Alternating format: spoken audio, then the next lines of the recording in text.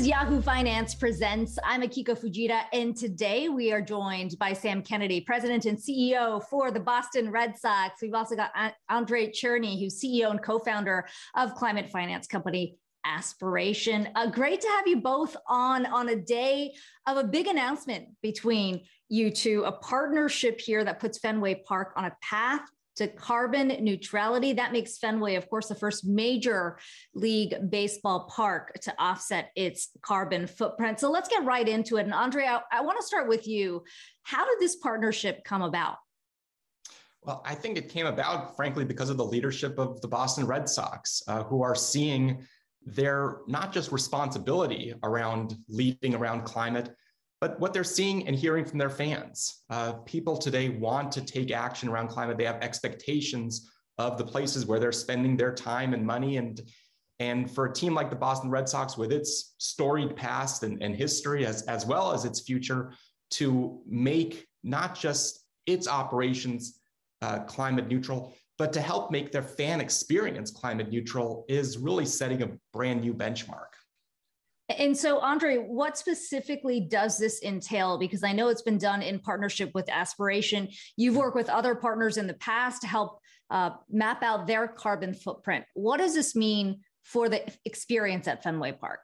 Well, what Aspiration offers to business is really one-stop shopping around helping them go climate neutral, helping those businesses see and explore and understand their carbon footprint, allow them to reduce and mitigate that carbon footprint using our products and services, and then really to help them tell that story. And for the Red Sox, what that means is they're building an Aspiration planet protection contribution into every ticket sold to Fenway. So every time somebody is showing up at that game, not only are they offsetting the emissions necessary for them to get to that game, whether they're driving or taking the T or whatever else it may be, but they're actually able to come together with their fellow fans about making a big positive impact alongside having a great time at the game. So it's really not just them doing the right thing, but them engaging their fans and their fans really together having an even bigger impact.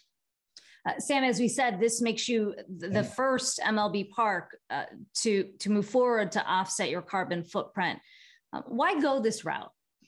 Well, I want to thank Andre for the partnership and well said in terms of how this came about. We're honored to partner with Aspiration. This is, I think, another chapter in our journey towards sustainability and doing the right thing at Fenway Park. It's our 21st year with this ownership group, and we installed solar panels back in 2008. We established a recycling Fenway Green team in the early years.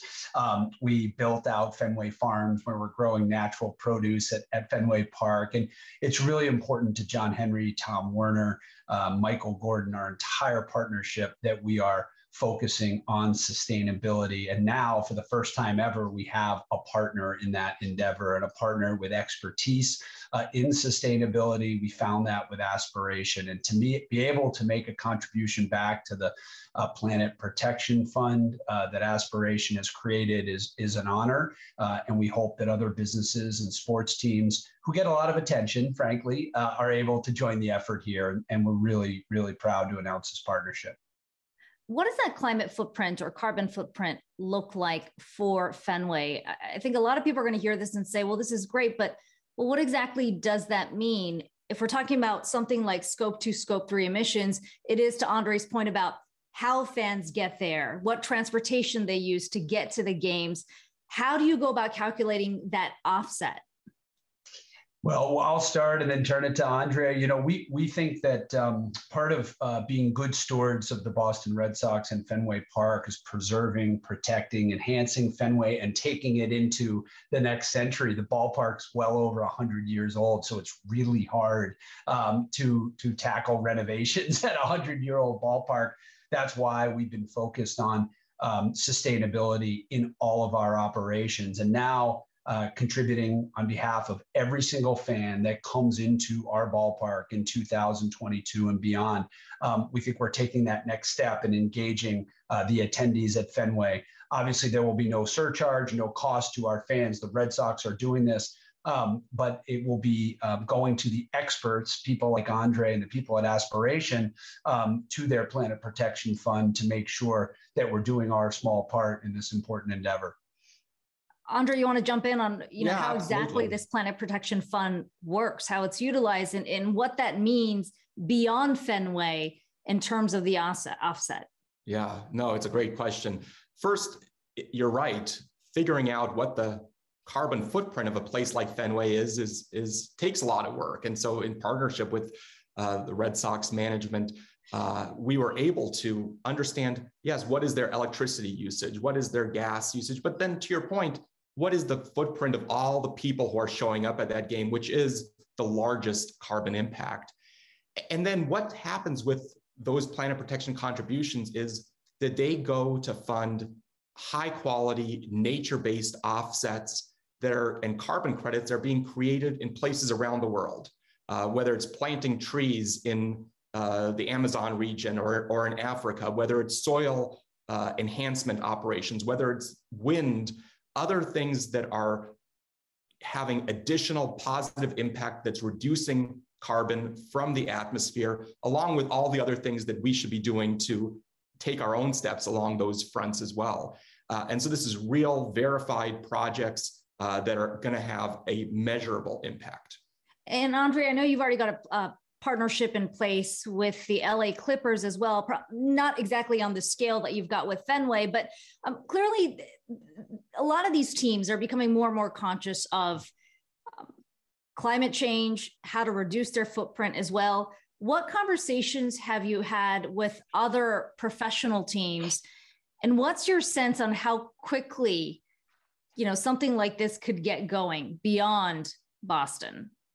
Look, I think it takes a leader to step forward. And then there's a lot of people who see the positive impact and want to offer their own leadership and help to drive that train. And I think we're already seeing that across, whether it's baseball, basketball, other sports, and frankly, most of what Aspiration does, which has nothing to do with sports, which is helping people have direct climate impact through their debit cards, through their credit cards, working with everybody from Lime scooters to home builders to international companies, all of whom who are seeing the same thing that the Red Sox are seeing, which is their customers are in whatever business they're in saying, what are you going to do about climate? And we want to spend our money with that business that is going to be having real leadership. We care about that. We want to have an impact. And so you're seeing this 0 to 1 moment where every business is having to ask the same question. Some of those businesses are going to be at the front end of that decision, but over the next few years, every business out there is going to have to grapple with those same questions. Sam, you said there's no cost to the fans, there's no surcharge. What's the cost to the Red Sox? Well, we think we'll be making substantial 7-figure contributions, and we have 3 million people that come to our gates with concerts and of course ball games. We hope we're playing in the postseason, so we're really excited. We don't see it as a cost, by the way. We see it as an investment and doing the right thing and in our future. We all have a role and a responsibility to play. When you're privileged to work in professional sports or be part of an ownership group with a professional sports team, there's a lot of obligations. We got to win on the field, but we also have to give back to the communities in which we serve. And Aspiration coming in and taking that and amplifying what we're trying to do and to tell this story and get the message out to the 15 people in Red Sox Nation, 15 million people here in Red Sox Nation is critical, and we're really grateful. We are a baseball team in a ballpark, and it takes partners like Aspiration to come in and help amplify our efforts. So we're very grateful. Have to ask you about baseball while we have you on, Sam. Just over a week out from opening day, certainly a lot of fans relieved now that the lockout has been resolved. But we're coming off of a year where MLB attendance hit a 37-year low. How do you get the fans back in the seats? Well, we've got to do several things that appeal to this next generation of fans. And I think there's a long answer to that question, but the quickest answer is we've got to pick up the pace of the game. We need more offense, less strikeouts, more balls in play. We have a lot of true outcomes with a strikeout, a walk, or a home run. Fans want to see action. Fans want to see a pace of a game that's more quick, played in a more quick manner. Commissioner Manfred, Tony Clark did a great job of coming together on a deal. It was a long winter, but we all survived. You said it. It was like the lockdown. It was a lockout. It's now over. Thank goodness we're going to have opening day. We open at Yankee Stadium next Thursday in New York. Really looking forward to it. And at the end of the day, between Major League Baseball and Minor League Baseball, we've got over 100 million fans coming through our gates from April through October. Still America's pastime. I think there's some things we can do where baseball finds the best version of itself, and we're ready to make those changes, like having a pitch clock or expanded bases or eliminating the shifts, things that the players and owners have agreed to examine in 2022 and implement in 2023. So really looking forward to continuing for our sport to evolve. And finally, Sam, the viewing experience for fans going to take on a bit of a different look this year, because now you've got the streaming services in play. Apple TV Plus obviously signing a partnership with the MLB to broadcast some of those Friday night baseball games. Peacock is showing games on Sunday. And I've heard a split here among fans. Some who say, look, this does not allow for broad viewing, because if you're not subscribing to these services, you're not going to get in on the games. How do you view it? Well, I think you have to be mindful of what's happening in the world, and the transition from traditional linear cable to digital and direct to consumer is happening all around us.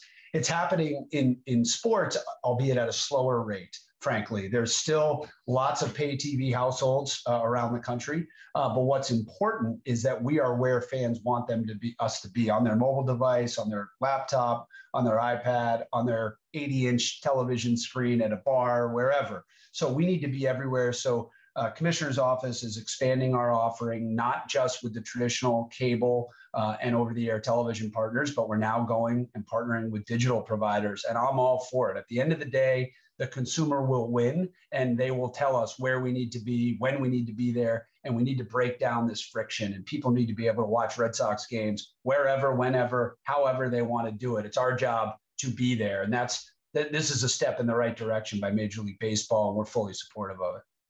Yes, Sam, you said 15 million in Red Sox Nation. Some days it feels like it's a lot bigger than that nationally, but it is great to have you on today. Sam Kennedy, President and CEO for the Boston Red Sox, and Andre Cherney, CEO and co-founder of Aspiration. Thanks to both of you. Thank you. Thank you very much.